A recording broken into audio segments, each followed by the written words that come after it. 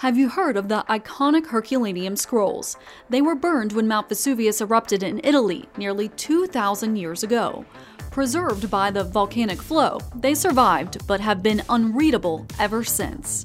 For the last 20 years, Professor Brent Seals from the University of Kentucky has been working on an AI program to virtually unwrap and read these unopenable scrolls. Virtual unwrapping was born from a vision that I had where we might be able to explore the interior of something without having to actually physically open it. How to do that was really a software problem once you take an image that goes all the way through the middle of something, like an X-ray.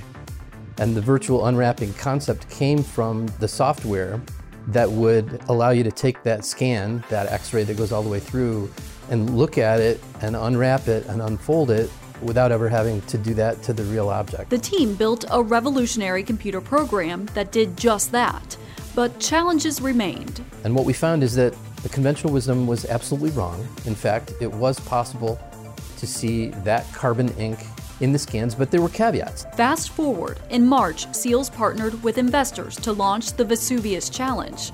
The contest, which offers $1 million in prizes, calls on researchers from around the world to build upon the software in hopes of finally reading the Herculaneum scrolls. What the Vesuvius Challenge, which is a competitive prize, allowed us to do was to enlist over 1,000 research teams to work on a problem that normally we would only have 5 people working on. Now, 6 months later, the first word has been decoded.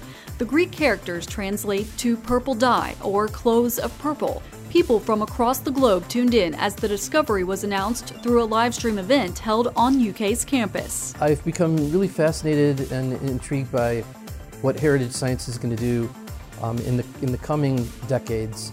And if I can play a role here at UK in bringing that to students and also bringing that programmatically to what we do, that's what I want to do. As the contest continues, the race is on to read every unopened scroll in the collection. Seals and his team remain the foremost experts in digital restoration, showing the world what's possible right here at the University of Kentucky. For UK at the Half, I'm Lindsay Piercy.